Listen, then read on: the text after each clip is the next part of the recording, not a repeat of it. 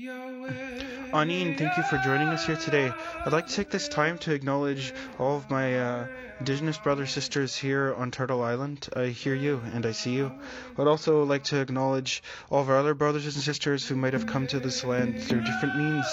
We all share this land now, and I'd like to just give thanks to the land that provides so much to us, to the trees that do so much work for us, can ask so little in return.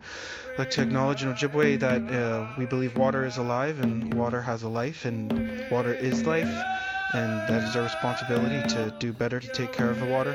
I'd like to also acknowledge our brothers and sisters that have wings and gills, that might have claws and be on all fours. We share this land with them, and it's our responsibility to honor them as well. So miigwech for joining us today. Hi, Caitlin. Hello. Hello. Do you want to introduce yourself for everybody? My gosh, yes. But first of all, wait, can I say this on record? Can we, if I can't, we can start again. But can I say that I'm also here with Dylan Chiblo, Banks Prize Award winner? You can say that. Yes! Oh, because my name is Caitlin Yacht and I'm here with Dylan Chiblo, and it's an honor. Oh, stop. Oh my God, you're such a nerd. That's so nice. Oh my gosh, you're so cute. You're the first person to congratulate me not via writing, so that's so cute. Oh my gosh, thank you. Well, I want to lift you up and just say how excited I am to be on this podcast, and just how stoked I am to get nitty gritty with some real truths that gotta be spoken. Speaking of lifting up, I do feel like, if people don't know, I am 6'3". People are always shocked when they meet me. They're like, "You're so tall." I know. And Caitlin is not 6'3". I'm not. You're like Kristen Chenoweth height. Aren't you? Like, are you and her the same size? I'm a little bit taller. I'm 5'2". That's so funny. But speaking of lifting up, I do believe you probably could still physically lift me up. Like, if we were hiking and I twisted my ankle, I believe you could easily we would get out of the woods. I've been described as being really compact. Like, somebody said that because I do a lot of TYA, like a lot of children's theater, and so because I'm small and athletic, I run around a lot, and they were like, yeah, you're just compact, you just have this little, you're like a little ball of strength. And I was like, thank you. Yeah, I think that's a good thing. That's good. I like that. I would take that as a compliment if somebody called me compact. Compact. I'm just big things in a small package. Oh, for everybody listening, do you want to tell everybody how we know each other? Because Caitlin and I do know each other very, very well. Yes. Well, yes, I will say for the record, my name is Caitlin Yacht. I am a Coast Tsimshian, Niska, Gitskin, Japanese Canadian, European settler, queer, human, artist, storyteller, lover of dogs and long walks on the beach. Oh my God. Is this my Tinder bio? Yeah, Caitlin's just reading from her Tinder bio, guys. Yeah. That's so fun. Well, if you wrote the bio, you might as well use it. Every actor, recycles their bio. Just send. Yeah. If there are any woke queer femmes out there, hit me up. So. Yeah, Caitlin and I know each other because we've worked together on the same show for. It feels like we've done it 3 times, but we haven't. I mean, we kind of done it 4 times because of. We've that one tour for a million years. Yeah. It's so we met in the second iteration of Children of God in Edmonton. Yeah. And that show is super funny because it feels like every person who's been part of the project, because obviously it's had 3. I mean, they gave us that other contract when we had the tour that we were right into. Then, so I'm like, it's 3, but we did 2. But I've been if we count the different cities we've done it, you've done more than I have. But I've done 4 cities, and then all the stops on the tour, but I don't count those because I don't remember. It was all a blur. But yeah, so we met in the second iteration of Children of God. And I remember us being in a circle because we always have this introductory kind of welcoming circle where we all introduce ourselves. And that one was particularly special because we were taking a moment to honor Kathy Elliott. And because it was the first time that we had all really been gathered together since hearing the news. And I just remember how beautifully you spoke of Kathy. And I just knew that this was going to be a really cool adventure together because you just spoke so beautifully and your values like truly align with mine. So then we went on this grand journey of telling this really difficult but, important story. Yeah, actually, I wanted to ask you about that. So we've done Children of God. People listening, Caitlin's done it three times. Mm-hmm. Yeah, I've done it twice. So we've got to have that journey together a couple times. But I always find it interesting when people come up to me and they're giving me like compliments on the show, but mm-hmm. it's under the guise of where they're like, oh, but like heavy show. And I always wonder, like, how does that make you feel? I know how it makes me feel. How does it make you feel when they say that to you? Mm-hmm.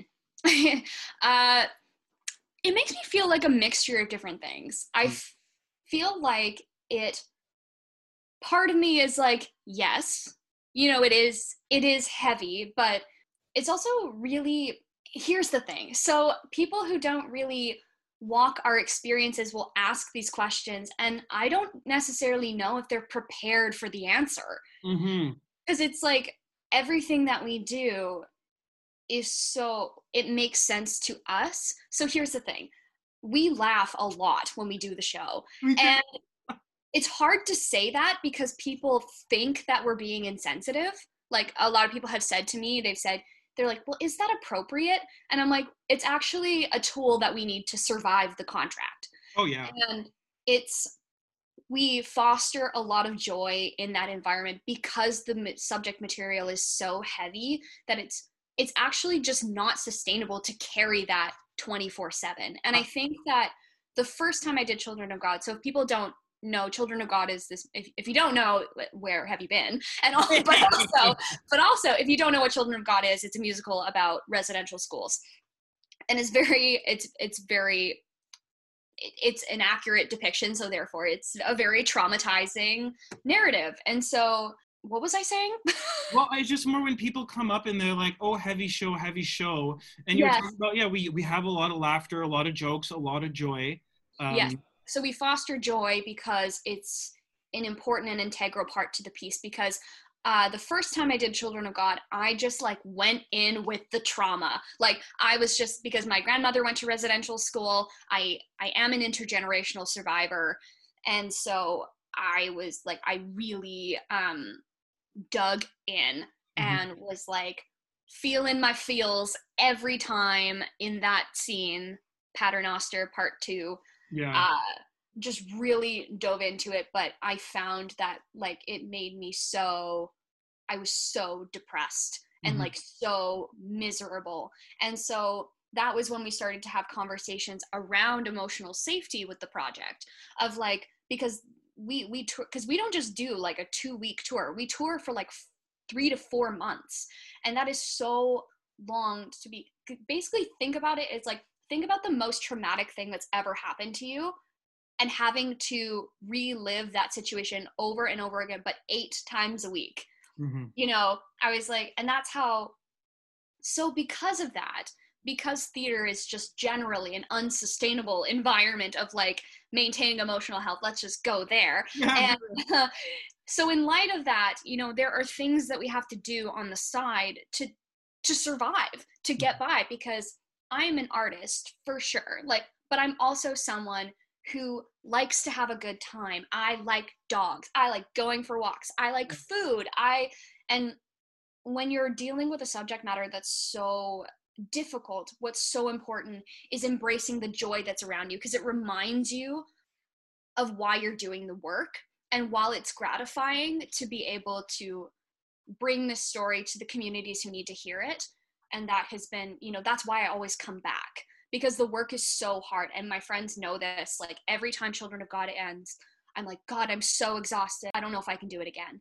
And then I kind of get the resurgence of purpose as to why I tell the stories. But as I've done the tour multiple times, I've really started to understand the importance of prioritizing my joy.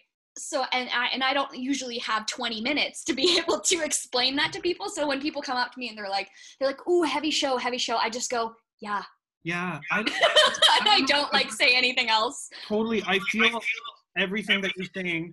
And then like for me too, it's kind of like when they come up and like if I'm in a good mood, and I'm usually in a good mood after we do the show, like every time I am, it's kind of like they're almost expecting me to still carry some of that weight that I left like in my dressing room. Oh, they're expecting you to like no, I left that. Like I dropped that as soon as I took off my costume. That's the only way I could do it. I dropped that.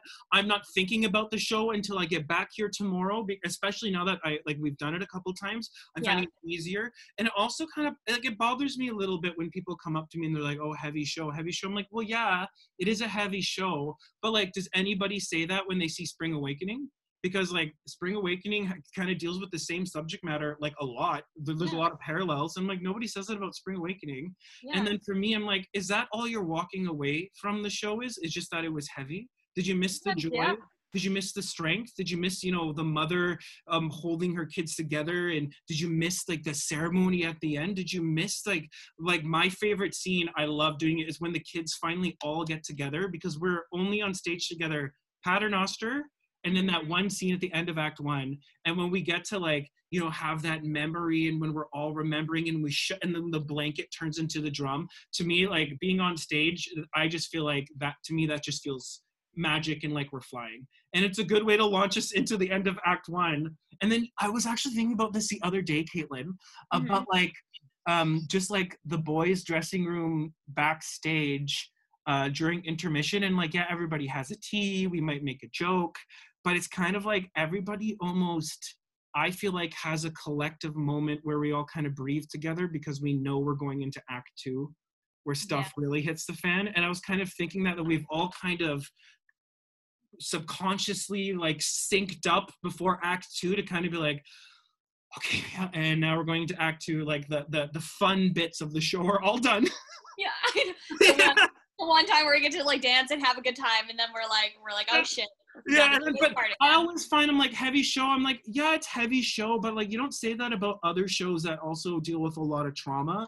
And it's kind of like, how come you're only it seems to me, I'm like, I hope that you're not only focused on like the trauma and how horrible it is, because I feel like the point of Children of God is, yes, probably to teach people the truth of what happened, but at the same time to show, to me, what makes it, how I motivate it for me to continue doing it, it's like it shows Indigenous resilience and Indigenous strength by, this family coming out and after many, many years reclaiming that and healing themselves at the end so they can start over almost. Like, to me, that's what the point of this story is, as well as everything else it does. And so that's what I focus on. And also I'm like, this, as much as there's a lot of truths in it, I'm still like, this is a very watchable, almost you can say like Disney polished package of what happened at residential school. Well, we had there was somebody who spoke at one of our talkbacks, and I will always remember this. They said what happened to Julia and Tommy was best case scenario. Yeah. I think that speaks to like the wider truth, but to answer the questions of like, why white people be like that? And I think it's because, they're so used to this narrative of our trauma being for their consumption. Mm-hmm. And and I find that this is just kind of all around, like, yes, we are in the midst of figuring out how to presence ourselves in all of the history and still existing in a political system and a government that doesn't really believe in us having equitable rights, like fucking access to healthcare, clean drinking water, etc., etc., etc., etc. I could talk for a million hours about. Yeah. And so how that translates into the art sector is white people just love to get off on our trauma. And they really feel as though they've come to see Children of God and they've seen this one story, and now that they've paid the ticket and come to see the show and made sure to come up to us and tell us how much they really resonated with the show, they're like, I've done my job. And the thing is that there's a through line that people are missing. Is like, no, there's a reciprocal nature to what we're doing, is that we go through this process. We endure that trauma every night to show this to you so that you can activate and move forward and continue the cycle of creating reconciliation, because we haven't seen it yet. And that's the thing is, and people just kind of minimize it to being just a show. And I'm like, it is not a show. That is a living, breathing. And there was another speaker who at one of our talkbacks, there've been so many, and he said, my sister is Julia. Mm-hmm. And that one broke me into a million pieces, but also this story is alive because it's a representative of all of this unhealed things that we carry, the unhealed weight that we carry with us. And so while it's, it's a fictional narrative, but it's based on real events, but it's also, again, best case scenario of what happened. There is far more with residential schools that we don't even go there in the show. And so there's also this kind of funny thing when people say, wow, heavy show. And I'm like, yeah, too bad we didn't put in the part about electric chairs. I know. Seriously, like I almost want to call Ryan Murphy and be like, you should do American Horror Story boarding schools. What happened to the Indigenous people here? Because there's I feel like that should just happen. Should be maybe an HBO series, and it can dive in and show some of the stuff. I mean, I remember walking through a residential school, and there was a tour, and it was private. It was me and Cheyenne, like years and years ago, before we ever did Children of God. And we went in there, and they were showing us like burnt parts of like the building where kids would try to hold up a match, because if they would light it on fire, everybody would get to go home for a couple of days, which is just heartbreaking. And then they took us downstairs where they said that they would select half the kids, they'd split them up, half the kids would get oatmeal and the other one would get a supplement because they were experimenting on them, and it was just horrible. And then if they were caught sharing food, it's just like the Children of God is very watchable, is what I feel like saying. And I don't know how, of course, like we don't know how to respond when somebody comes up in heavy show and says that. Yeah. But I think that's something that I know in the playwriting process for Corey. Like, I know that was a big part of the conversation, because, we all know that the show only really touches on like 15% of what actually went on. But, at the end of the day, like, he had to say, like, I have to create something that's not just... You couldn't do because also the show is a week-long version of Children of God where we're like for 4 hours every night. Cool. Yeah, and also I was just like, as an actor, like, I would never want to be in a show like that. Like, oh God, I don't want to showcase that for white people to potentially just be like, meh, and that's the whole thing is like, I believe Children of God has provided a lot of healing for Indigenous communities. Like, I know that a lot of Indigenous people have come to see the show, and they've really see the opportunity to see themselves on stage has been really has had a long-lasting impact. However, the show is mostly geared towards educating white people. Like, that is what the show is for. That's why we do them in these like big major cities, because it's a narrative that we already know. As Indigenous people, we already know what happened in residential school. Like, we're still dealing with the ramifications of that. Like, I don't need people to tell me, oh, tough story, because I'm still trying to grapple with the fact that I exist in a cycle because my grandmother was traumatized in residential school. So it's like, I already know. So I think that when people ask, when they say heavy show, I'm just like, I don't think you're ready. Oh yeah, I'm like, it's heavier. It actually is. Yeah, it's heavier. It's heavier than people think. We'll get back to talking about your journey with Urban Inc. But I want to ask Caitlin, when was the first time you were bitten by the theater bug? Okay, so I have two answers for this. Oh. One of them is kind of my general introduction to just theater, performing arts in general, because for me, telling stories through song has always been the way that I can properly and accurately express myself. There are different modes of expression, and I felt like I had a lot of barriers growing up in terms of like, how do I properly express myself, but I can't really do it through verbalizing. Because I actually, like, for most of my childhood, I actually struggled to verbalize a lot of my emotions, and I found that singing was the only way that I could actually feel what I was feeling and like move through it. And I didn't grow up in my Indigenous community, but I always felt like that was an integral part.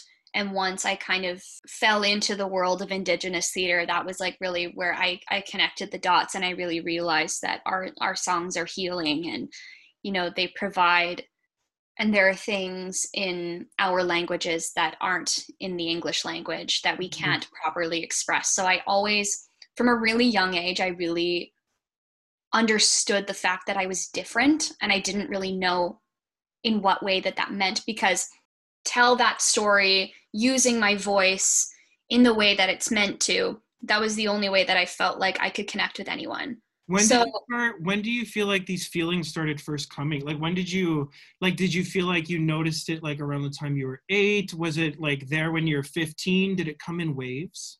Yeah, it certainly did come in waves. I think that it probably started as early as 4. Yeah. Because when I was 4 years old was the first instance that I was made to realize at preschool that I was different, and the way that I communicate my emotions and the way that I communicate was different. And oftentimes, like, our public education system is fucked, and like they didn't really know what to do with me. So I was often labeled as like the problemed kid, like the troubled child.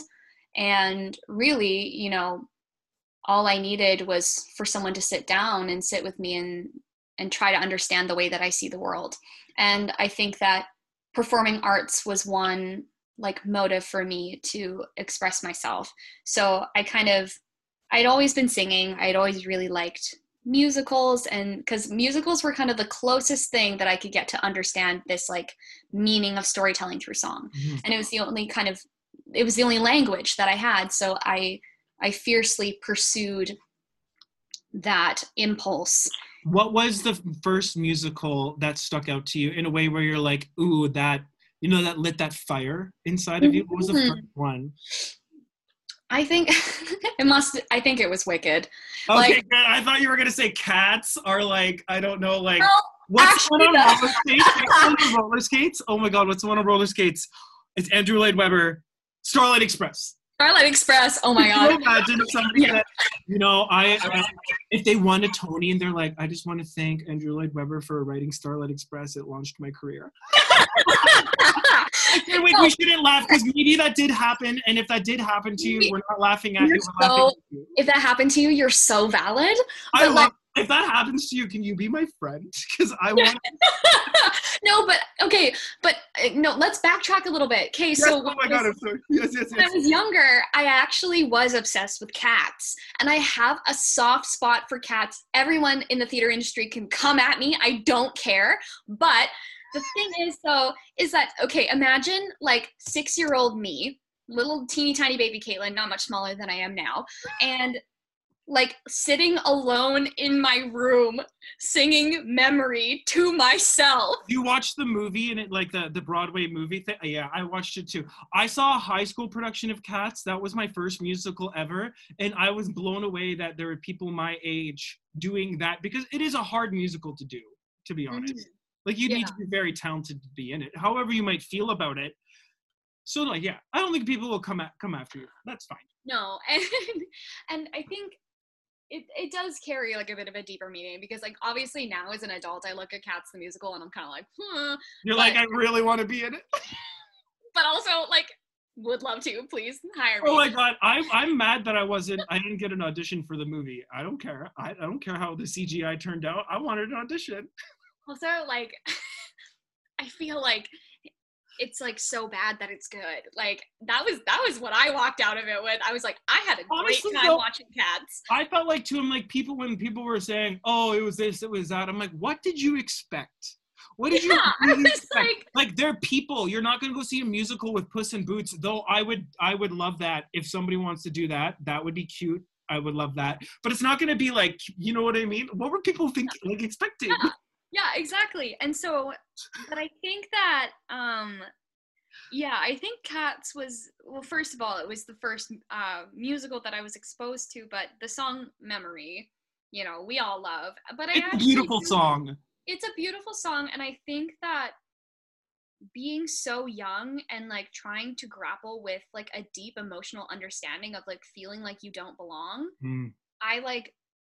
I identified with Grizabella. I was about to say that, Caitlin. I didn't want to, though. Like, I would sit in my room, like 6-year-old me, be like, touch me, it's so easy to leave me all alone in my memory. And just like, and that was me, like drama, like we loved it. But I think that I loved musical theater because I felt so much at such a young age and had nowhere to express it. So I think that musicals kind of like was like, come here, we have big emotions, come here, come stay with me for a bit. You would be a great Grizabella when you're like old enough to do that. Yeah. It's cats, so it doesn't matter how tall or short they are, they're cats, people. Exactly. Hire me, I'm ready. But like, and I think Wicked was the same, you know, like Elphaba being, you know, like I'm not gonna lie, it was my first Broadway. I saw shows in Toronto, but it was my first Broadway musical was Wicked.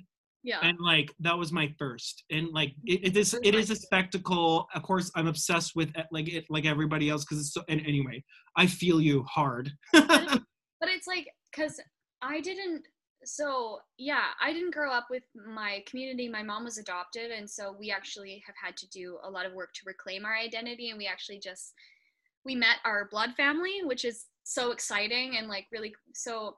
I think but most of my childhood, like I felt this emptiness, I felt this void.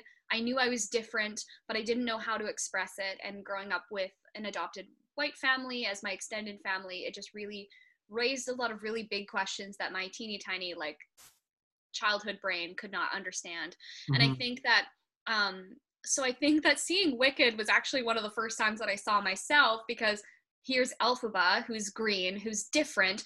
She doesn't know why she is. And she has this, and then she's told, you know, actually the song The Wizard and I is the one that like breaks me, because she's like, did that really just happen? Have I actually understood this weird quirk I've tried to suppress or hide is a talent that could help me meet the wizard? And that's like kind of how I feel about like my journey as an artist, is like, this thing that I've been told my whole life that I should be ashamed of, like I should be ashamed of being Indigenous. Looking Indigenous is not a good thing. Like I remember that being a really young, and because I knew I was Indigenous and I would tell people, but I was often told that that wasn't a good thing. And I was deeply ashamed of being, you know, having brown skin or browner skin. I'm light skinned, but still a little brown.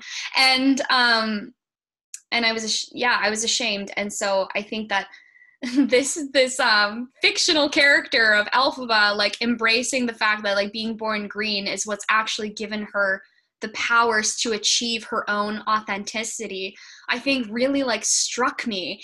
And I remember being like, that's the kind of roles that I want to play. Like, so the double edge to this question is, so the first time that I kind of saw myself was like in Cats and in Wicked, but the first time that I really saw myself in like the full extent was when I did Kamloopa, because it was the first time, and I had done Indigenous theater before, Children of God, Les Filles du Roi, but it was the role of Micaiah was really just the first time that it had really been presenced, like the emotional and spiritual journey that comes from within. And like again, like I'm pausing because I don't really have language, where it's like you're trying to presence both world, like all of the worlds that I walk in at the same time. And I think that it's the only show that I've been a part of that really like touches on that. And this was something that we actually talked about a lot in Kamloopa, is we talked about Micaiah's moments, because Micaiah would have moments in the show where she's like she loses her breath and she's kind of like grappling. And a lot of people came up to me and said like, oh, I resonate with that because I have anxiety, like I have a panic disorder. And I was like, yes, so amazing that you've made that connection with yourself. But we were talking about how it's more than just this clinical term.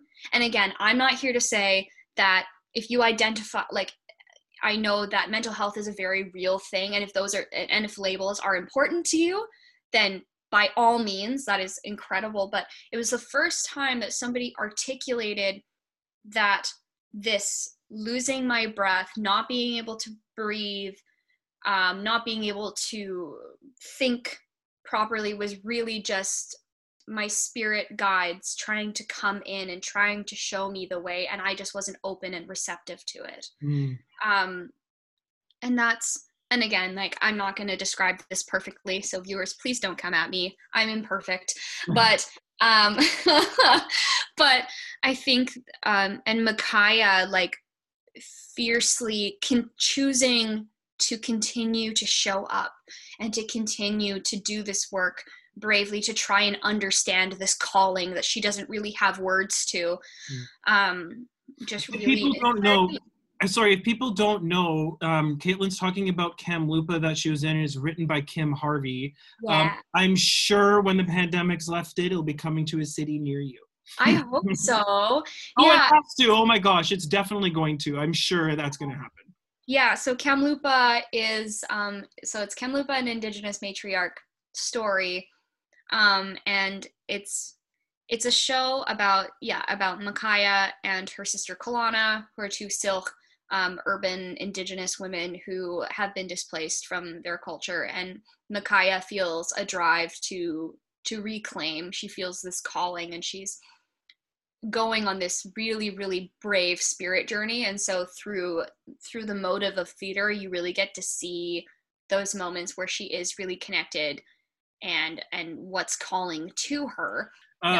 Yeah, Caitlin, I just wanted to ask you a question too.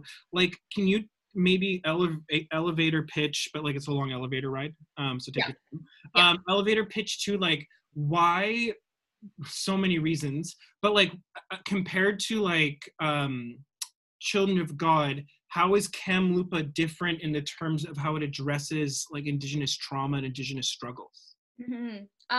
It's different because it actually shows you the through line. And I think that's, like we were kind of chatting about before, is like, people have this idea of displacing Indigenous, like, trauma and resilience.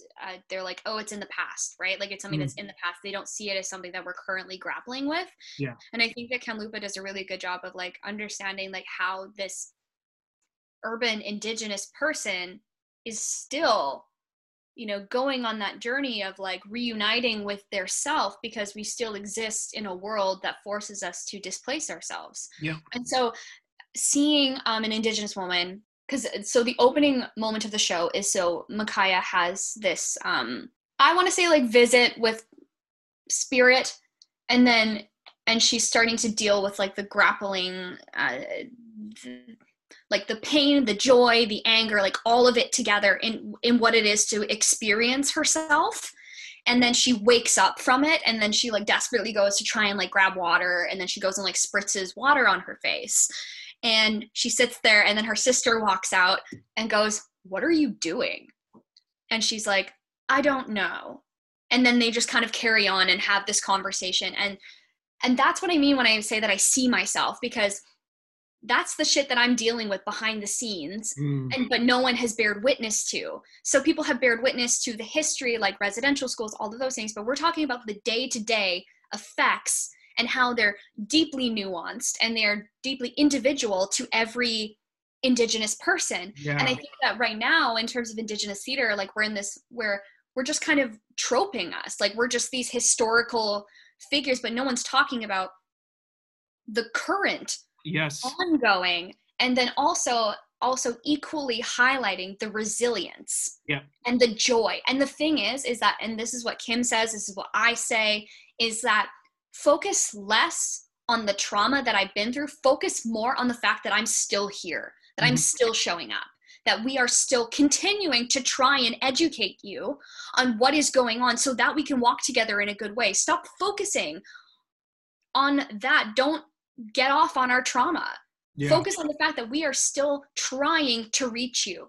We are using art as a motive to share our stories with you so that you can mobilize. Yeah, And it's that idea too of like actively listening and like, and are we listening to respond, or are we just listening to listen? Because that's a teaching that I get reminded of because I'm a bad listener. Well, we're all bad listeners to some degree, and it's like, are we actually listening? You know, and I feel like to Caitlin, like to me, it's like I know there are experiences and stuff that I've felt and that I've had that I just cannot describe, but I know like I can show you.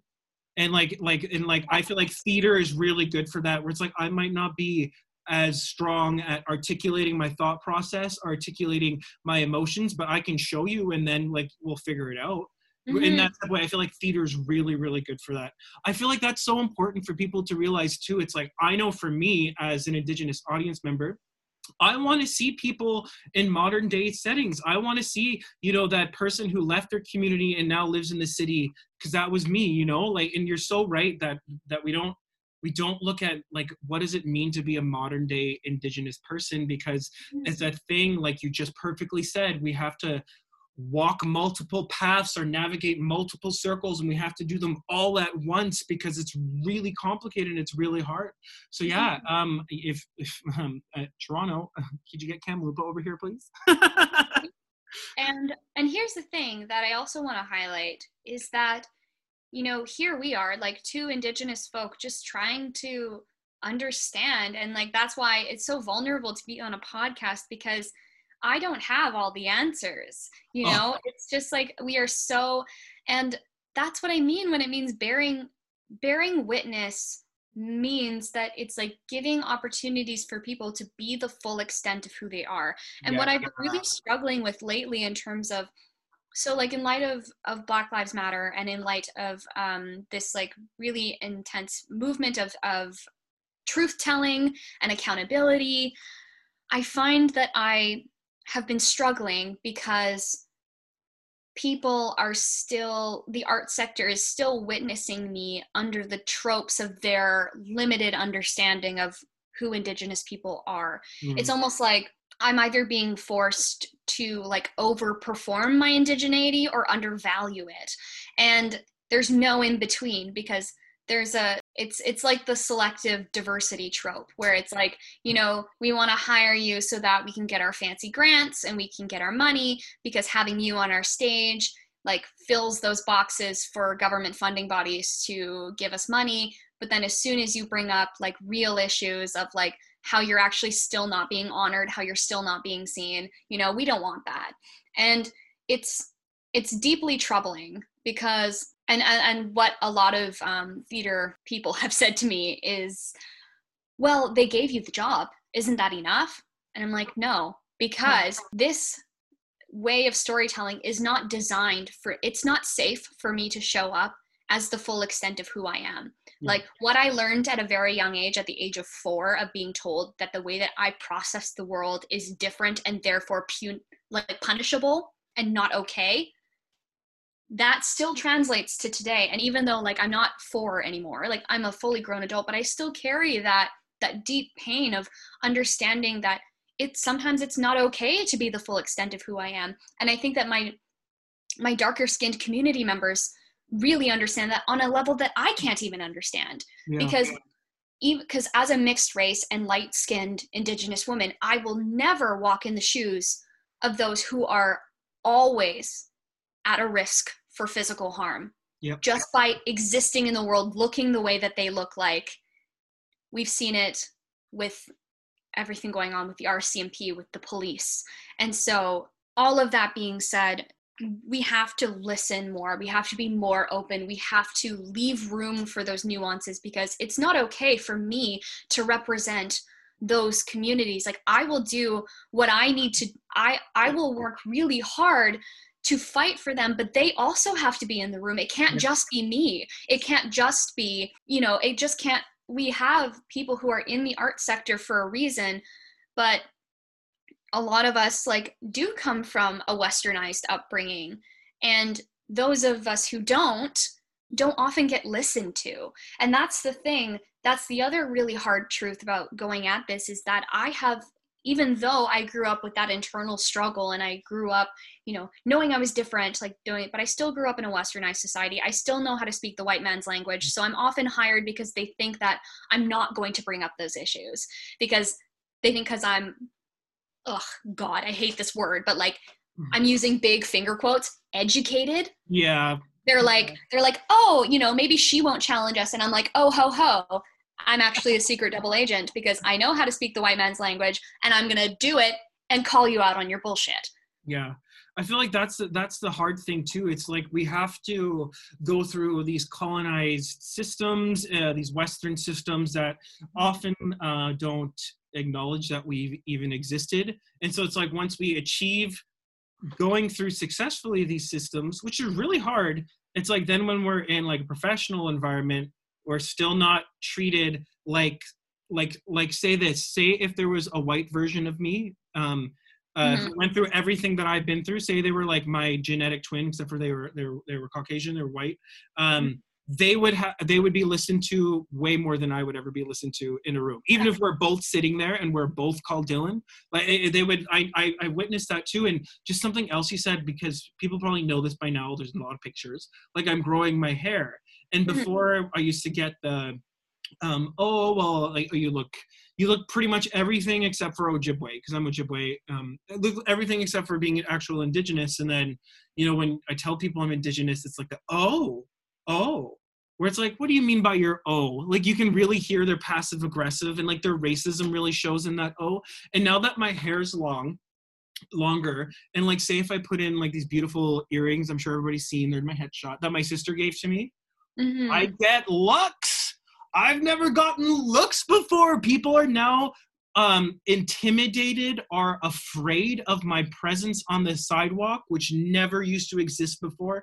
And this is just from me growing my hair. And I see it clear as day. And it's like, it's baffling and exciting. And it's like, yeah, like you said, it's probably safer for me to exist in Canada if I cut my hair shorter, which is totally unacceptable. But yeah, it's still so true. And it's like, I'm bearing witness to that now. As my hair gets longer, it is more dangerous, and people feel like they need to protect themselves from me. And it's like, I'm just an Indigenous man walking to the street to go get like, you know, some snacks at Shoppers Drug Marts. Like, I'm not, like, it's a lot. And I don't think people will realize their immediate reaction, probably.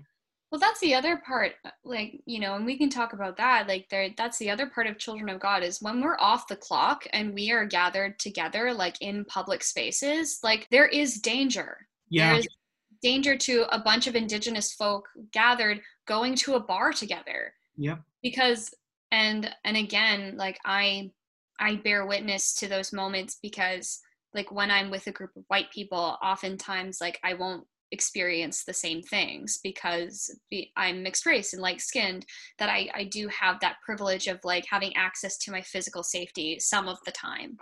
And I really bear witness to those moments. There was a moment in Banff when I was doing Powagga Macbeth, and it was like, it was so messed up. And I just remember like the rage that like went through my body, and just, oh my gosh. And so there's this really like intricate understanding, at least for me, a big learning curve for me has really been understanding, like doing some deep introspection of myself and my own like presence and what that means, and what space I do occupy, what spaces I don't occupy. And I take that really seriously.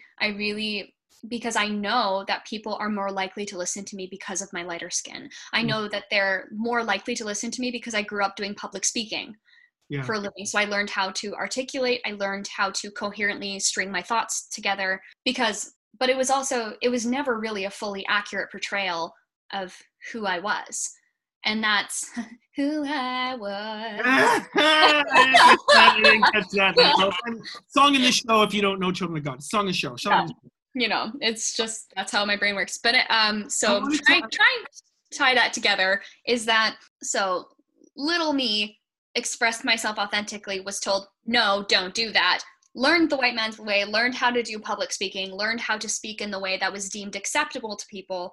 But now I'm in the process of unlearning that and bearing witness to my full truth and trying to like walk those paths together, and hopefully in order to better our communities and to better support, because the arts sector, the most frustrating thing is that like we're not even touching on what's important right now. Yeah. Because we, like, our people still don't have equitable rights to exist on this land, and so, and everything that we do is about that. Like arts people will always say, oh, don't make it about that. I'm like, it is about that. It's always about that. Mm-hmm. Yeah. I want to know too, what was your experience? What was your experience like going into study musical theater at a post-secondary institution with all these things that we just talked about for our listeners? Just, I hope it gave you a lot of context, but like, what was it like for you now going into a musical theater world in that type of way? Mm-hmm. Oh boy. Well, I think that, you know, the way that I shared it with everyone on the podcast, like my relationship to storytelling through song is, like I have a very unique approach to how I can access that storytelling. And I felt like that was really stifled in my process at theater school. And when I went to school, I went to Capilano University, and I got my diploma in musical theater. And so my cohort, we were actually, I think at least 50% of us were people of color.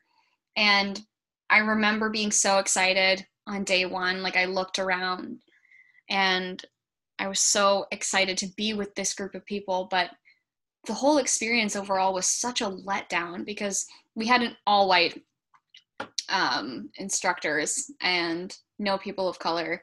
And they constantly told us that, you know, we were different. They said, you know, oh, you're not, like, they would point at the white girl in our class and it's like, she's going to work a lot, and then point at the people of color in our class and it's like, and you're not going to work because you're different. So you just have to learn to accept it. And here's the thing is that I don't know what happened and how art did not become innovative.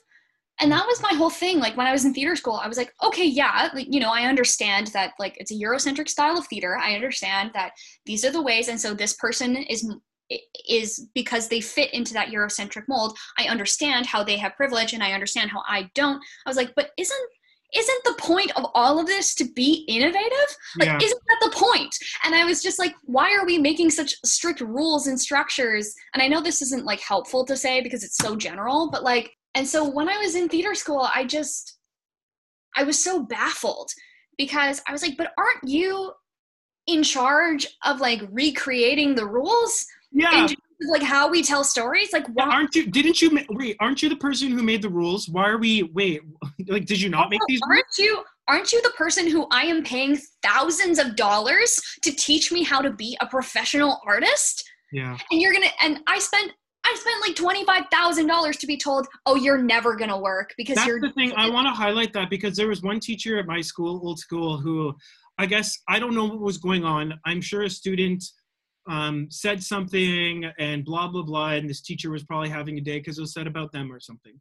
But I remember them being kind of upset at the idea of what you just said, because maybe it was said to them where the student then said, well, what am I paying you for? And the teacher took a lot of offense to that. And it's kind of like, well, that's a valid point, because what is this student auditioned for your program? You think they're good enough to be in, they're in, and they're telling you that, you know, this isn't working for me. And like, I'm being graded on this acting technique that comes from a Eurocentric point of view. And I'm an Indigenous person. I'll just use myself as an example for, whatever. As an Indigenous person, that's not gonna mash with me well. I'm sure there's valuable in me learning that, like learning like it does not work for me, or learning this little bit works for me. But it's like, why am I now being graded and compared to, you know, Eurocentric students who have that European background? Of course they're going to be better at it than I am. Where it's like, let's try and do something, through an Ojibwe perspective, and then be graded on that. Like, they would never do that, but it's okay when we're not white, that's how we're then trained and graded. And like you said, I feel like for me at school, in terms of like Rep Lab, we had a class called Rep Lab where they assigned you songs. Mm-hmm. And I remember getting assigned like all the loving songs, the leading man loving songs, blah, blah, blah. the boring songs, to be honest, the ballads. They're kind of boring. They are. And being told, like, these are the songs for your voice, but you'll never play this role. And then I'm like, I'm so confused. And then, like, you would get told by some teachers, not? Yeah, because you get why not? Some teachers would be like, but you will play this role. Then some teachers would be like, oh, you'll never play this. And then my classmates chiming in saying, well, Dylan, you'll never be in this. You'll never be in this. I remember, Caitlin, I had a callback. And, like, people need to understand, I came from the reserve. This was my dream. Like, this was my I made it on Canadian Idol moment, or like the X Factor moment, my entire time at school, you know? That feeling, it really was that big of a deal to me. And then I remember finally, like, thinking when our season was announced, thinking the musicals, I was like, okay, I'll probably be in Spring Awakening because that one's like an open whatever thing, and I was. And then the rest of the season, I was like, I do not think I would be cast in any of these musicals from the creative teams who are coming in if they did not have to cast me. So, like, I was already upset with the season announced because I'm like, well, there's nothing in it for me. It's not all about me. There was 40-something people in my year. It's fine. I got a call back for Chicago for Amos, which I would have nailed that role. The guy who ended up getting it totally deserved it, did a great job. It was my buddy Calvin. Calvin, you were amazing. But it's like, I remember getting the call back, and there was one person who was really racist to me my entire time at Sheridan.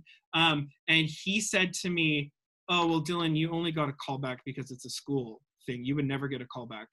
Like, just so blatantly. And, like, I just saw my name listed. I got a call back. And then he's like, you would never get a call back in a real world context. And I just remember that destroyed me. Like, that destroyed me. That hurt my feelings. That made me go into my callback second guessing every choice and second guessing, and made me feel like they just gave me the callback because of whatever reason, which wasn't true. But it's like, again, I maybe could have got that part, and who knows, maybe it would have been different. But it's like, I didn't even try as hard because I was already deterred because my classmates were saying, well, Dylan, you would never be Amos. I think I would be Amos. I'd be a killer Billy Flynn if anybody is looking. Just saying. But it's like, yeah, it's like that stuff. And did you experience that in college? People telling you when your shows came up, oh, well, Caitlin, you won't be in that one, but maybe you'll be in the ensemble in this one? Yeah, I sure did. Yeah. And there's only, and like Dylan said, like, I can only really speak on behalf of my own experience in theater school, because I did go to school with other BIPOC artists. A lot of them endured things that were far worse than I did because I am mixed race and do have light skin. So I just want to acknowledge that first and foremost, that I'm not, mine is not like the pinnacle of what happened. It was just like one part of just the overall violent experience we had in theater school. Because first of all, here's the thing, is that should have been addressed. Like, what you went through with that student being super racist to you, that's something that should be addressed and be held to the same standard as bullying, harassment. And that's what institutions are trying to work towards, but, like, I don't honestly believe them. Did you want to know something? I don't care if I said it. They came and saw Children of God too.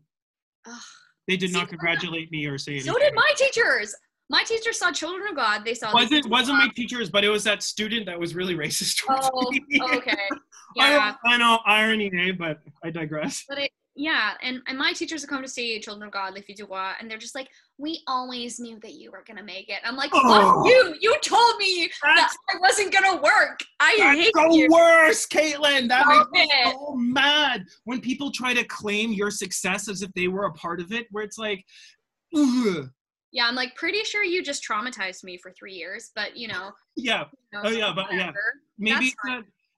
I think maybe, honestly, in terms of the way we're trained, maybe because they were trained quite horribly themselves, I can only imagine how worse it was, that they feel like they need to make it that way for us. But it's kind of like, whoever abused you in theater school is probably long gone. You don't need to abuse other people coming to theater school. Like, that's the other thing, is like, that's something that I ran into in my professional career. So first I'll answer the question about, like, what I experienced in theater school.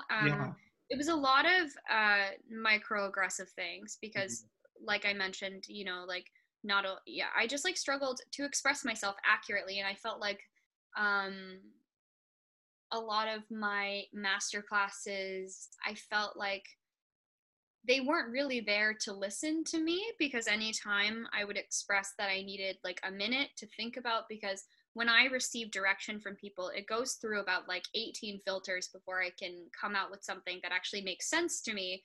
And because of that, I was kind of labeled as being dumb and like stupid, because I couldn't process things properly or properly. That's a word. You want to know a word that grinds my gears? Is like people being more when they're like, I guess proper is a word that like I hate, because they're just like, there's a proper way of doing this. I was like, there's no proper way to do anything. Like, that's the way that you do it, but it doesn't make sense to me. So I think, so yeah, I was labeled as being not very intelligent because I couldn't process things in the way that they were explaining it to me. Anytime I expressed concerns or I had questions, I was shut down. I was bullied. I also have a panic disorder, and so, and again, you know, I didn't really have words to be able to articulate how it felt, but you know, they would often traumatize me in master classes where I would fully have a panic attack, and they thought it was like this like emotional actor breakthrough. Oh, that's so disgusting. That is so gross. Yeah. Oh my God. Like, they were like, we're finally reaching you. I'm like, no, you've actually just elicited like a trauma response, and now I have to go and deal with this for the next week. So thanks a lot. I'm so glad you said that, because I feel like that happens so often, and then it's like we're encouraged and applauded. Like, now you're a good actor because we put you in an emotionally disastrous place. Go and be brilliant. And you're like, this is not healthy. No, and again, like, that's what I learned in my professional career, is that like, we don't have to do that. And theater school, it just has this like toxic power structure where they're like, you're worthless, you mean nothing, so you have to give your entire soul to the industry, and who cares about how you feel, because you're never going to work. And I'm, you know, I'm lucky to know that that's not necessarily the case all around. Like, I think that it's still rampant, but I think that there is hope. You know, there's hope in the Children of Gods and the Urban Inks of the world, Rumble Theater, just to name a few, Universal Limited in Vancouver. You know, there are people who have had experiences like mine and are looking to break those cycles and change those narratives. So in my professional career, another thing that happened, this actually happened a lot to me in Peter Pan, was that, for those of you who don't know, I shared a spicy post about my experience in Peter Pan, and anyway, it was a traumatizing experience for sure. And but one thing that I was told, like, often through the whole process, because I was frequently standing up for myself, I was standing up for my right to exist with dignity, my right to my boundaries, and was constantly pressured and intimidated into doing unsafe things anyway. And the argument that was often used against me was like, well, when I was a young director, or sorry, when I was a young actor like you know, I didn't get to stand up for myself. Like, my directors threw stuff at me. And I was like, that's not okay. And also, I'm not responsible, because I'm here to break that cycle. I'm not interested in subscribing to this anymore. I would turn so red if somebody said that, because I'd be embarrassed for them, because I'd be like, I'm so sorry. I don't see how that's any of my business and how that applies to us in our relation and working right now. Like, and that sounds like a you thing that shouldn't be. Like, you know how they say leave stuff at the door?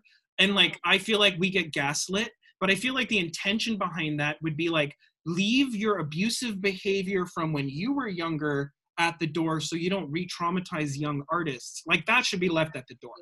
Well, that was the hope. And actually, I was told to leave my trauma at the door, because I had, because there was one time where it got so bad that I had a really bad panic attack.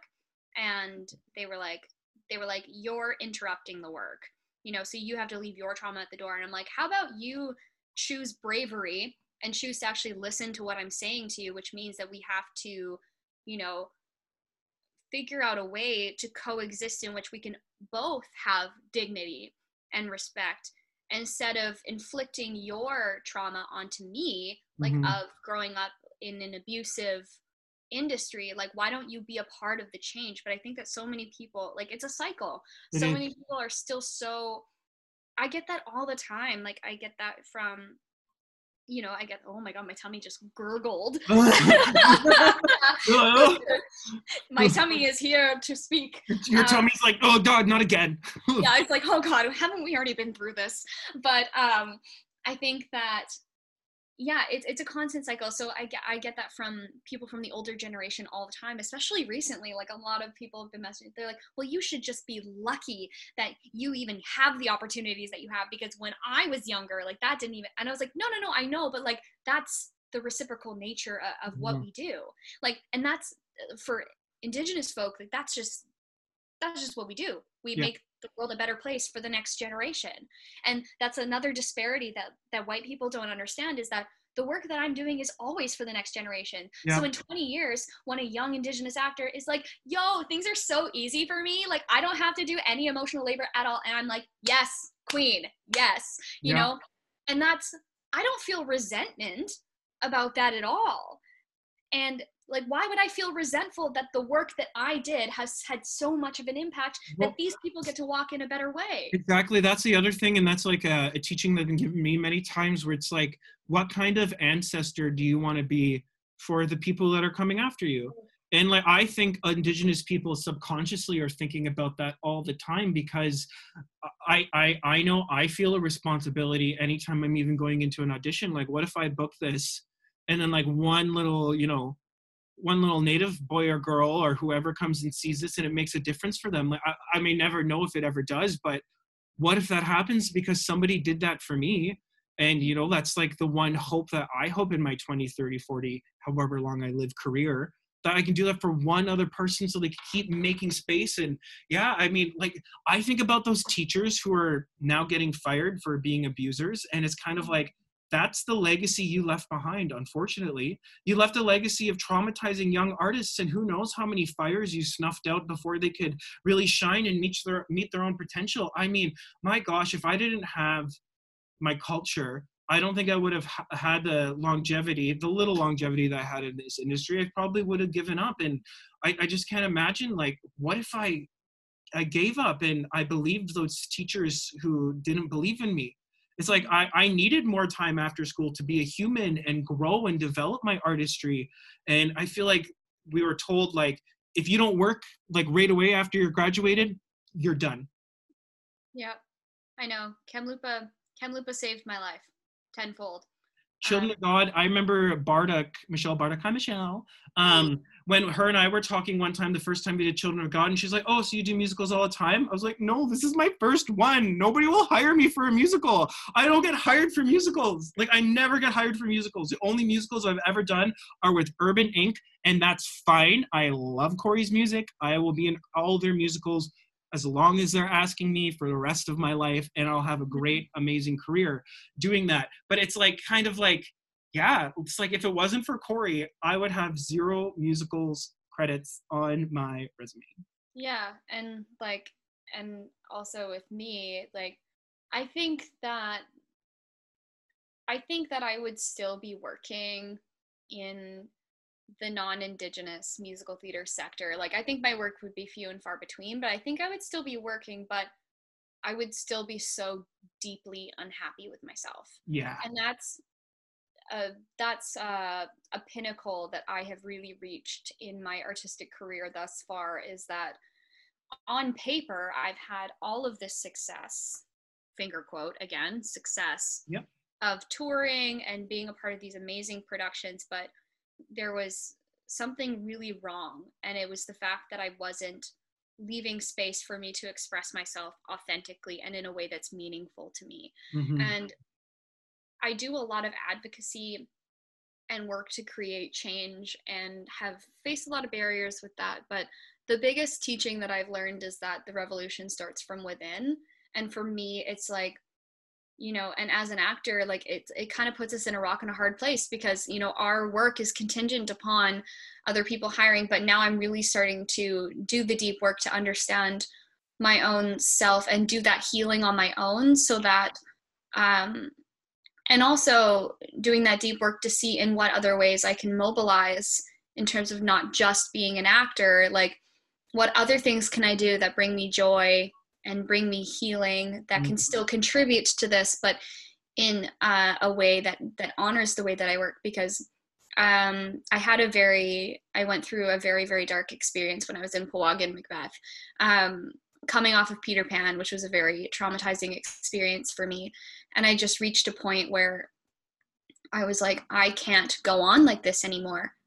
It's just not sustainable. Like I'm not, literally, I'm not going to survive this. I'm not going to survive living in this way and not honoring the way that I see the world and the way that I walk with all of my ancestors and the way that I see the world, because I was put on this earth in the way that I am for a reason. And, I can't bear the brunt of not honoring that. So I feel like that's the trap in our training too, because we're told, be yourself, Caitlin, be yourself. And then when you actually start being yourself, they're like, oh, no, not like that. Yeah. Again, the selective diversity, right? Where they're like, oh, we hired you because you're different and we want to celebrate you. And like, that was Peter Pan. They were like, we want to celebrate you as an Indigenous woman, blah, blah, blah, blah. And I was like, okay, cool. Here are my boundaries. And they were like, yeah, no. They're like, yeah, no, but you don't get boundaries, Caitlin. We're just going to celebrate you the way we want to. And if you cannot fit into this mold, then you're difficult. Yeah, then you're difficult to work with, and it's so messed up. I don't want to pressure you to share more than you have to, or like share your trauma, so you don't feel like you have to. But I was wondering, because of course I'm your friend. I've read the post. I followed along, and I'm sure other people who are listening have read your post. Yeah. And I'm wondering too, have you seen an incentive to change at all? I don't know. Is it selective again? Would you say like like it's selective? That's disappointing. Selective, it's extractive. It's That's I don't understand why. Maybe I do understand. I struggle with it too. But it's kind of like I can ask you this. Oh my gosh. What? Oh my god, because you're right here and I can just ask you and you're my friend. Oh. So say if I was the people from Peter Pan, what could I do to help right now? With the fallout and everything, like say if it was me, what could I do to keep accountable in the right way and not be selective about it, What would be a starting point? Just like 2 things that they could do tomorrow. Send me an email and apologize. They haven't said sorry to you directly? Some members of the production team have, but not the ones who were in question. But like that also needs to be a united front on their part too. Yeah, I have asked 2 members of the production team to come up with a response to publicly state that they have seen my posts and stand with me, which they haven't done. So I don't really know. You know what? I won't push you anymore on that, because that's all that needs to be said. But to answer, I was like, first of all, acknowledge that it happened. Wow. And I think that's the thing is like, because they're never going to understand how they can rectify it until they move through the accountability. Because that's the thing about accountability. People are so scared of losing their jobs that they don't want to do the work. But it's like, if you do the work and you really move through what it is to be accountable to all of the harm you have caused, you will, with humility and grace, step down from your job. I guarantee it. It will not be a fight. You will not feel a need to defend your right to be there. If you have caused that much, because here's the thing. Because I was like, what if that was me? What if that was me? What if I was in a position where I was in artistic leadership for like X amount of years, and it's now been brought to light that I have been incredibly abusive, incredibly toxic to be around, all of these different things. So while completely understanding that yes, we all have our own shit that we have to deal with. But if I found that out, God, that would feel awful. So it would feel terrible. I would be like, I failed, but ultimately I would be like, I have to step down. That's the truth, because somebody who can do the things that I cannot will now step in and be able to rectify this and to be able to repair that harm. But without the proper acknowledgement of your own complicity within it, everything else is meaningless. Yeah. And I think that's what I was struggling to express, is that it all feels hollow because they didn't personally try to rectify the situation with me.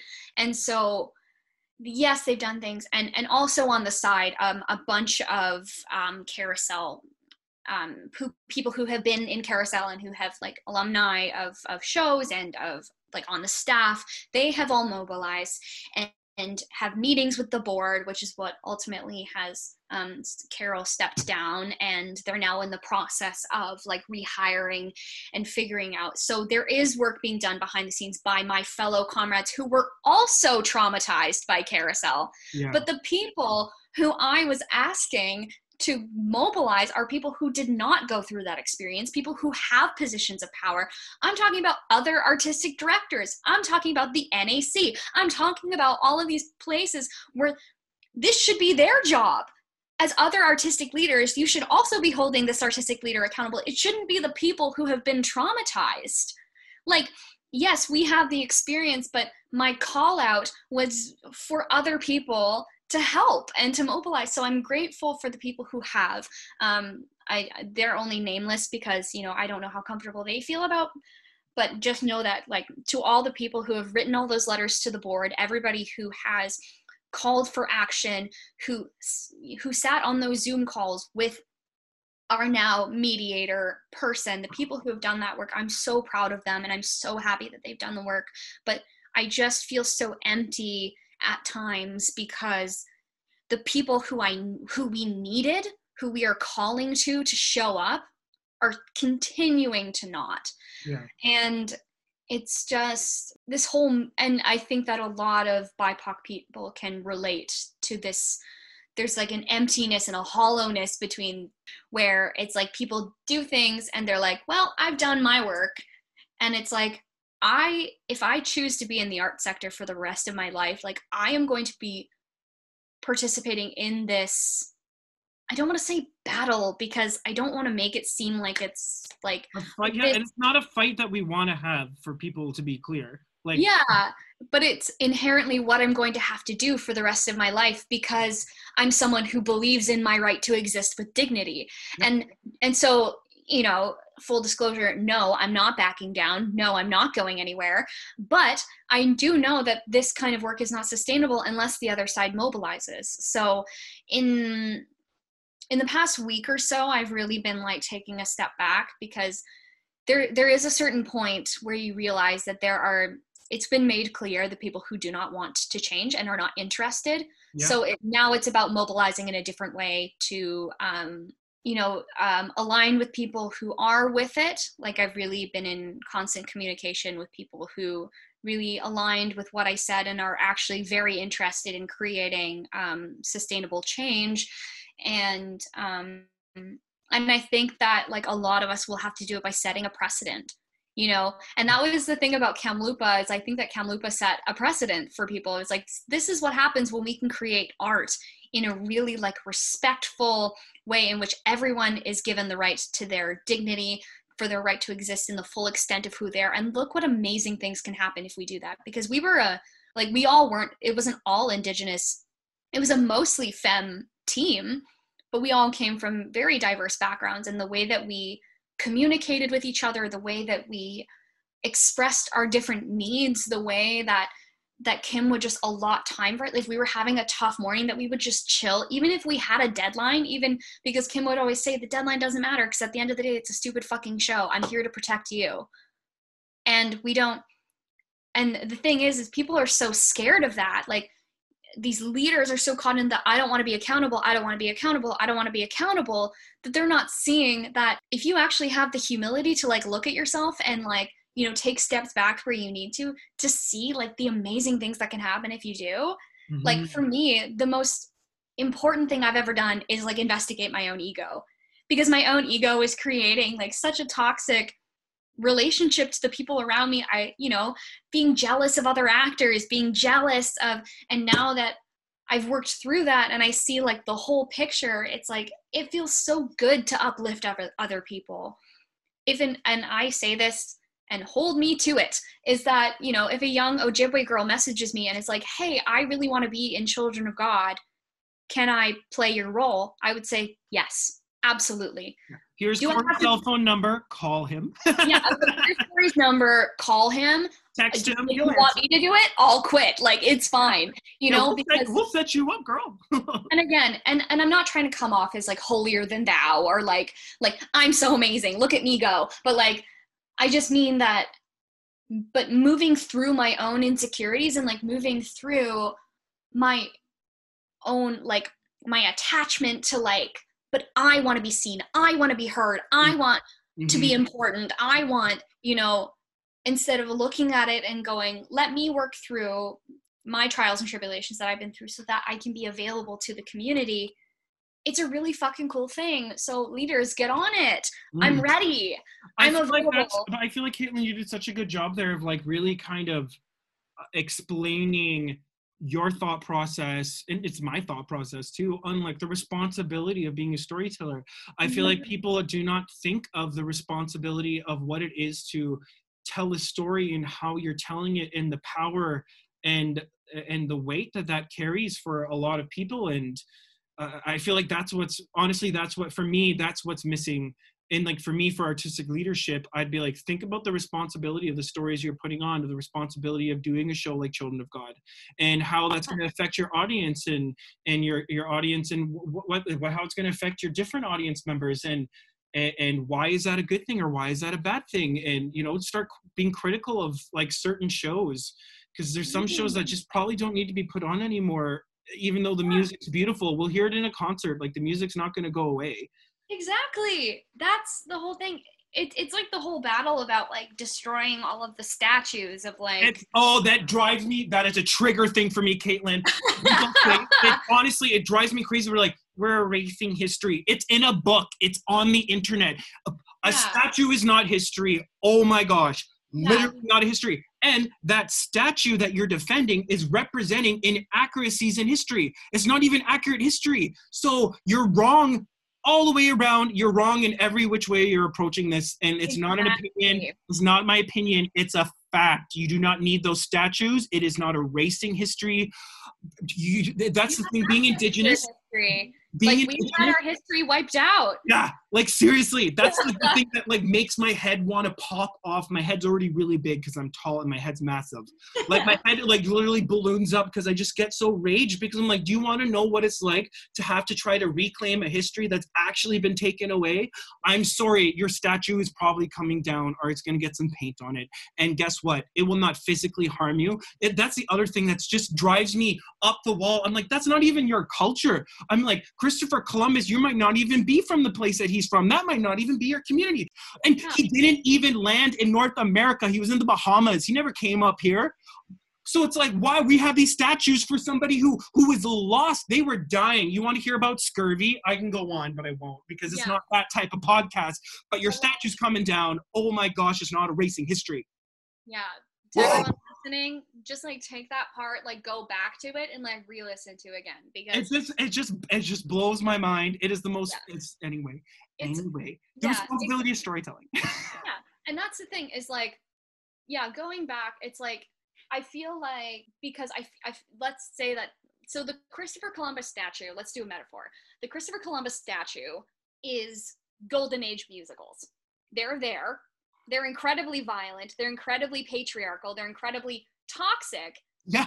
And we're all like, oh, but the history, but the Rodgers and Hammerstein. And I'm like, while you're busy thinking about the canon of work that Rodgers and Hammerstein created, I'm busy thinking about all of the Black, Indigenous, and artists of color who were probably wanting to write shows to go to Broadway, and were not, because they were too busy trying to survive the political. Oklahoma is a good example of whitewashing musical theater, because there's so many Indigenous people in the state of Oklahoma, and they were just awarded a giant chunk because it was their land, everybody, in a battle with the United States and the Supreme Court. So it's kind of like there would be Indigenous people and it would inform the story, and you literally left that out, so your story is inaccurate, and so I'm not that interested anymore, even though I love Oklahoma. Oh my God. I know, and I want to be Annie.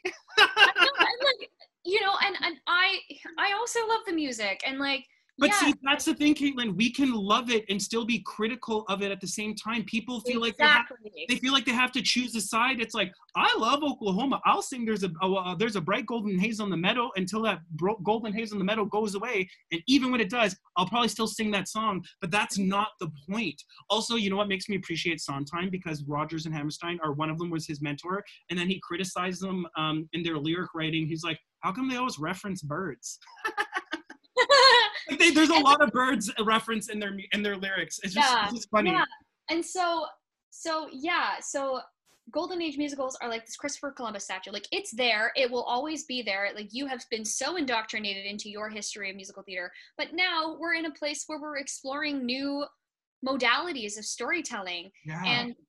And also the thing is like, when you produce those like historically really inaccurate and also damaging narratives, you know, you have to have space for critical conversation. That was a point that I brought up to my university, where I was like, a lot of what I experienced in theater school was like prescriptive training. Like, you do this and you don't get to say anything. You don't get to say no. You don't get to say you're not okay with it. I was like, you actually don't foster an environment for critical conversation, because the thing is the world has shifted since then. You know, there are communities that we have to represent, and as storytellers, as artistic leaders, it is your job to accurately represent the communities in which you are in. And for me, I just look around and I'm like, that's not Vancouver. Like, I'll watch an all white cast of whatever the fuck, and I'm like, that's not Vancouver. Do you want to go walk down? That's like, barely any place in the world at this point too. So like, exactly. And so like, when people are just like, oh, like blah blah blah, and I'm like, it's just not accurate. It's just not true. It's not true. And it reinforces racism. Yeah, and that's what I get sick of. And so for me, it's like, so let's say like, if you so fucking badly want to produce fucking Mary Poppins for the 15th time, if you just want to do it, you have to have conversations about what went on then, how it translates to now, what is different, what is the same, and where do you stand? And I think that that's our job. You know, I hate when people are just like, oh, well, I just want to like tell the story the way that it was in terms of the context. I was like, nah. Yeah, okay. And also like traumatize every woman that comes to see your production of Carousel. Like, sure thing. And so I was like, you are responsible to the community you are telling stories for. It is a reciprocal narrative. It's not just about me, my art, make money. No, you are actually responsible, because the only reason why we have become storytellers is to create that social impact. Yeah, at least that's how I feel. Yeah, and I know that some people are like, like I feel differently, and I'm just like, you know what? I don't have time for you. And well, it's, you know, I can understand. You know, I can understand why they might feel differently, but it's like that thing that what we were talking about before. Were you trained to feel that way? Were you indoctrinated in your training? Oh, the word that I was looking for before was sophisticated. Oh, like, Caitlin, you're not a sophisticated actor, and I'm like, fuck you. I don't want to be sophisticated. I don't want to be sophisticated. Like, that's boring. And also, and guess what? So the conversations that we're having about revolutionizing these like old narratives are super exciting and are totally fit for 2020 and are what we're ready for. But Caitlin, oh my gosh, I asked everybody this question. Oh my god, I need to ask you this question. Yeah. If there was one musical you wanted to completely indigenize, what would it be? Any musical. Okay, I want the indigenous equivalent to Little Women, but in terms of like 5 indigenous femmes like discovering themselves and like their journey. That is a good one. Oh, that would be so good. Because that's like, you know, because I've been in Little Women. I had a really good time. Caitlin, it was a good time, but we had really critical, like Julie and I had really critical conversations about the room that we were in, and I was the only person of color in the production, and I said, I was like, while, you know, we're telling this story from a Eurocentric lens, like, you guys just have to leave room for me to share my perspectives of like what my people were up to in 1865. And like, even though we're not directly addressing it maybe in terms of the storytelling, but at least everyone in this room has an understanding of where my identity intersects with this story and in what ways I can't necessarily relate to the story. And so my journey of finding Amy was very unique. Like, it was just different. And Julie allowed me the space to really understand how I can portray Amy in a way that doesn't like indoctrinize myself into something that I'm not. And so the thing is like, white people, y'all are so scared of like having us in your rooms to like do these historical pieces. Like, Julie did it flawlessly and perfectly. Like, we just and she's not Indigenous. She's not Black. She's white. She's a white lady. It's like people are doing it already. Yeah, and that's the whole thing is like, and that's kind of what I want to hit home with is that I've been participating in this work for like, you know, as long as I've been an artist, really, in terms of like defending my right to exist with dignity. And now, you know, I feel really fortunate to be aligning with certain artists that are doing this brave work and I think just like ultimately like we're going to keep going and we're going to keep doing our work and it's going to be awesome and people are going to love it and these theater companies are just going to fall behind. And because, you know, your old subscriber base is going to die out in 20 years. Yep.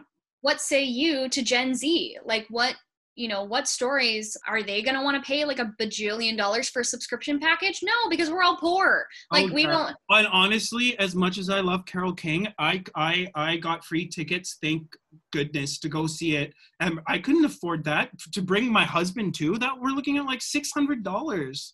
Yeah. And that's like a whole, that's the other thing too, is like, those are barriers that I've also been trying to, like, in every contract that I've been a part of just being like, what kind of outreach can we do? Like, are we insured? Do a lottery, $20. Do a lottery for like good seats. Oh my gosh. And make it for 18 and under. Yeah, and not just like one pay what you can on like a Tuesday matinee. I'm like, no, make it a Friday night. Pay what you can Friday night. Give up your biggest money-making slot. Because this is the thing, is like, again, the selective things where I bring up, hey, ticket sales, not exactly that accessible. What can you do? Well, we'll offer them free tickets to our Tuesday. I'm like, oh yeah, your most undersold show. Yeah, okay. That's really putting you at risk. That's the thing. It's like nobody, it's been made clear to me, those who are not willing to actually stick their necks out to get the work done. They are who they are. I will continue to be fierce in my pursuit of being like, nay, nay, no, no. Yeah. This is not okay. That's your new song. Nay, nay, no, no, this is not okay. Okay, all right. No. I want to know, me and Caitlin's eyes both kind of like went big on the camera when she said that. We had this of like, nay, no. Yeah, that's it. This is how I communicate. Caitlin, I'm still like going down the rabbit hole of like the Indigenous equivalent of Little Women. It would be so good.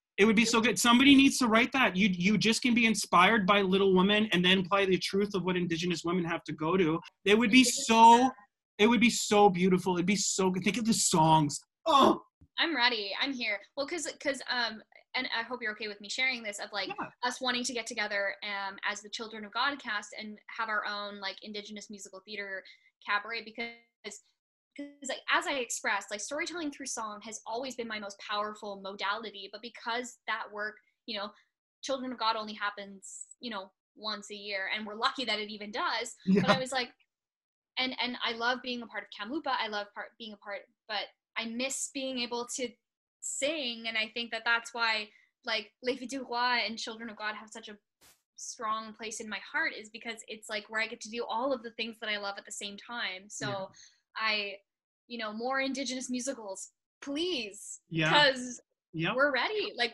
hear me out. This is a new idea. But like, okay, so back to Indigenous Little Women, but it's through the matriarchal society of like, you know, because the narrative is all about like the women, you know, getting married to the men, but it's like the Indigenous women where it's matriarchal. So that would be so cool. They don't get married because fuck that. Well, yeah. What if it's like, because I know like, it's your idea, and let me know what you think. I want it to be in modern day, because it'd almost be like reclaiming that matriarchal society that a lot of Indigenous cultures were based around before colonization. A lot of people, even our own people, forget that the women were really our leaders, which just makes sense to me anyway.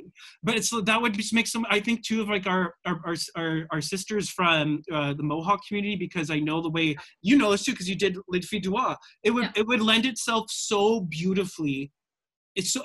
Little Women fits perfectly, and like there's so many directions you could go, and all of them would be so good.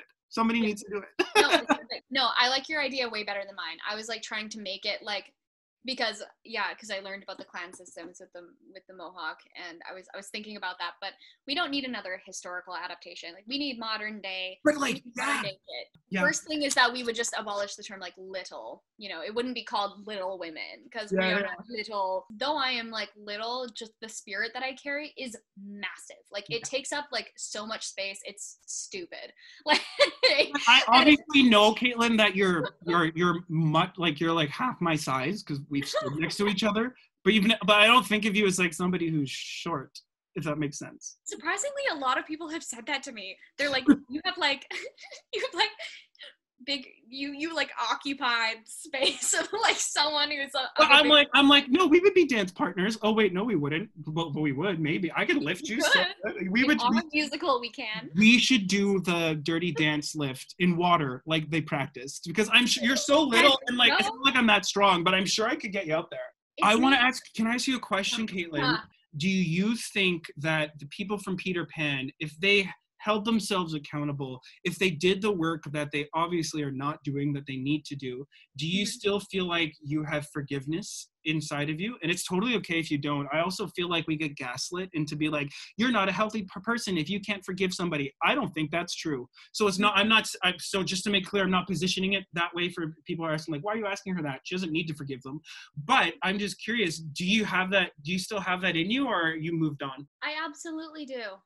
And that's the thing, but I have an expectation of what needs to be done on the other side in order to move through that. Oh yeah, absolutely. And that's, and I say that because as young actors, as actors of color, we are not told that we are allowed to have that standard, that we have to constantly be compromising ourselves. And I want to continuously lead by example of being like, no, there are things that you have to do to earn my trust.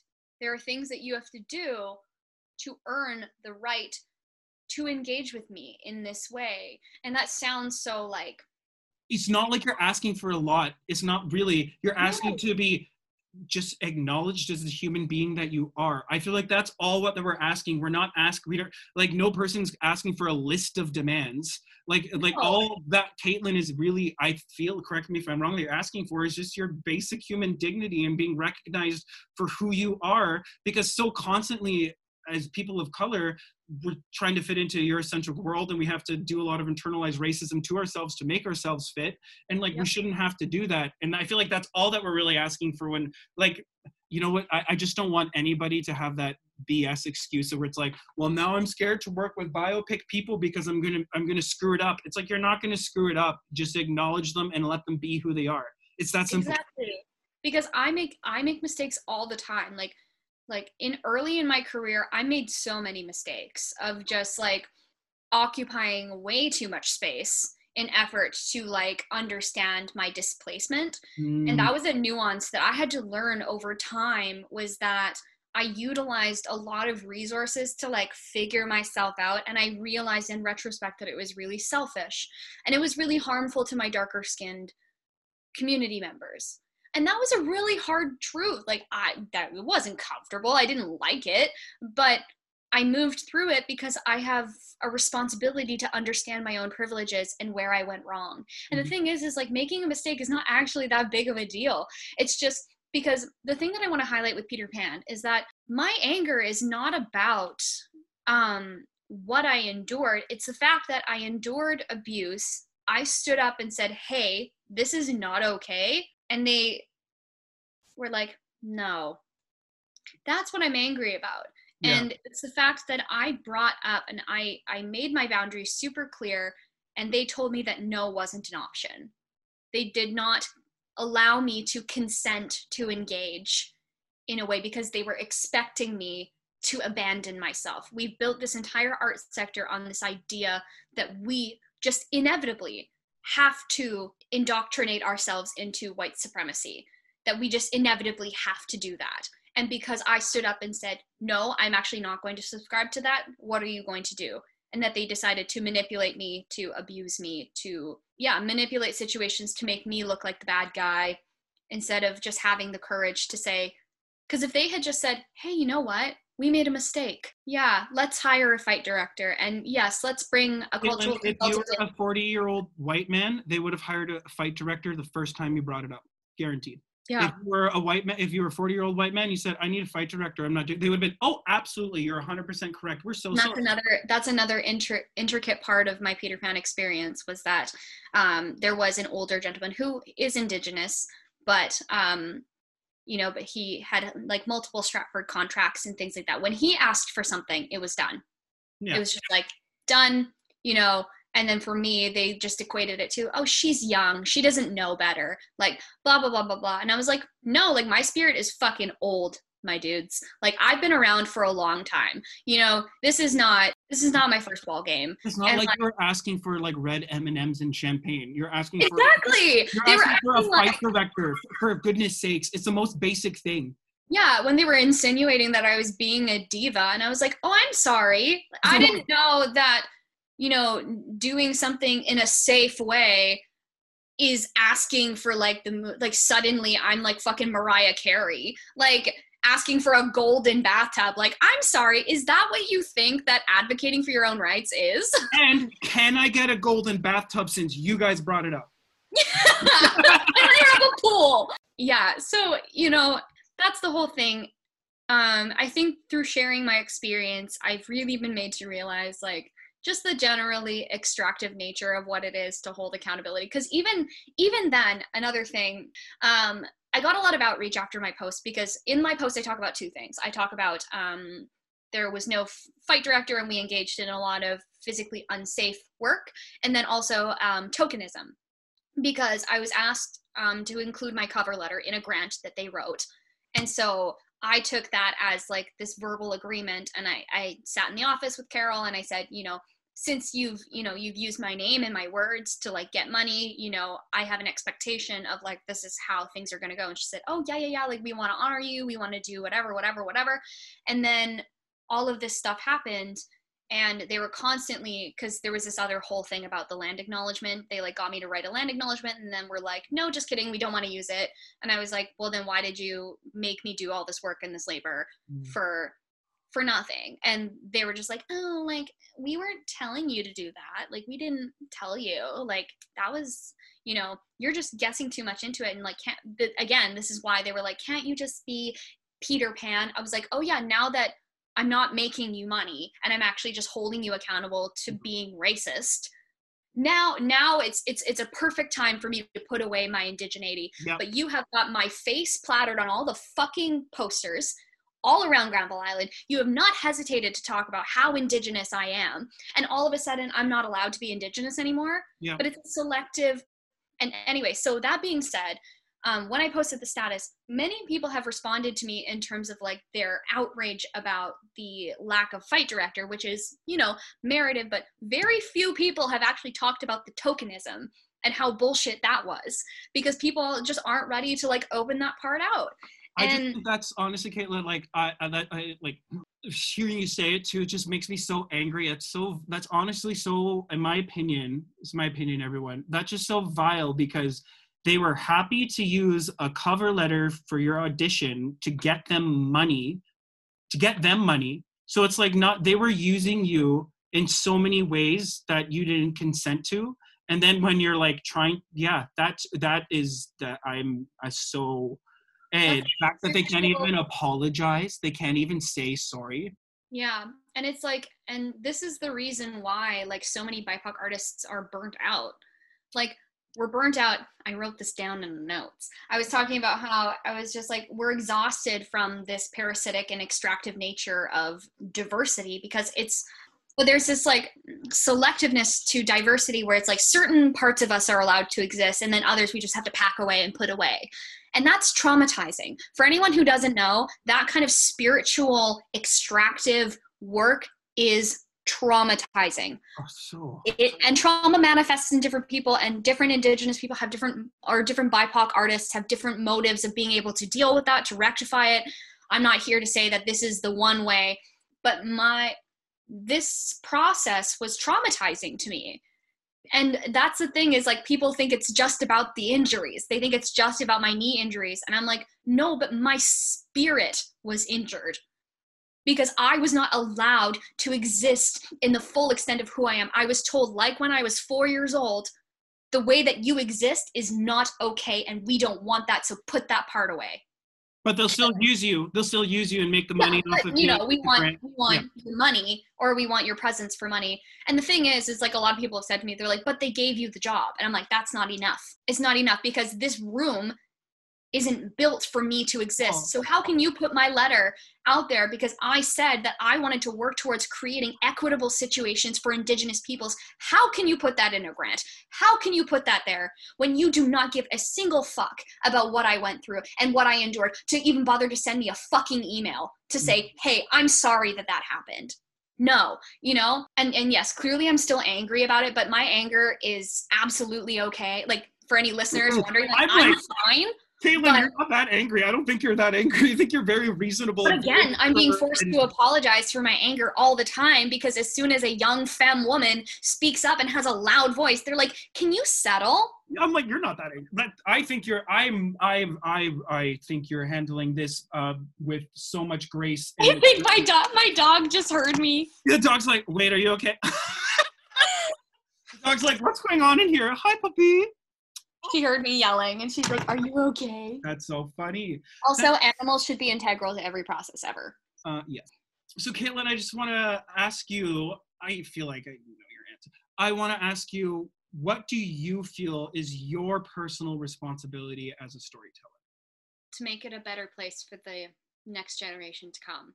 Yeah. I feel like, and I've articulated that already, but I want Indigenous, Japanese, queer, everything, every community that I represent, I want them to feel seen. I want them to feel healed because we already go through this barrier of, I think that so many of us, are just so honored to exist in spaces because we're like, we did it. We've fulfilled that need. And for me, it's like, yes, I have really felt an opportunity to be seen, like Kamloopa and Children of God and Les Filles du Roi. I'm so grateful, but so I am forever, like not indebted, but I owe that transformation to my leaders. Like I owe that transformation to Kim. I owe that to Corey, to Renalta, and all of the Yolanda, so on and so forth. There's so many. And my responsibility is to have that kind of impact for the next generation. Take what I've learned, the privileges that I now have because of their labor, do the work, figure out what's still missing and what we still need to, and then work hard so that the next generation can have an easier time. Caitlin, thank you so much for coming on. Thank you for sharing. I know that stuff is still really fresh. It's still happening. And, I think, again, it's really generous of you to do that. I hope it's a learning point for a lot of other people to not make those mistakes. And if you do, send an email and say you're sorry. I've had close friends say something incredibly racist. And when I let them know that that's racist and it hurts me, they apologize and I'm still their friend. Exactly. No, it's like I would rather you make the mistake so we can help you not do that anymore. I don't understand why people are so embarrassed by that. Anyway, you're so generous and you're so strong, Caitlin. And you are so generous and you're so strong and wonderful. And I'm just so happy to be sharing these words with you because I'm all for truth telling, but it's like I need safe spaces to be able to engage in this work. So thank you for creating that safe space for me to be able to share these. Of course, Caitlin. And again, thank you so much for coming on. Thank you for everybody for sticking with us and listening to our stories. And we'll see you soon.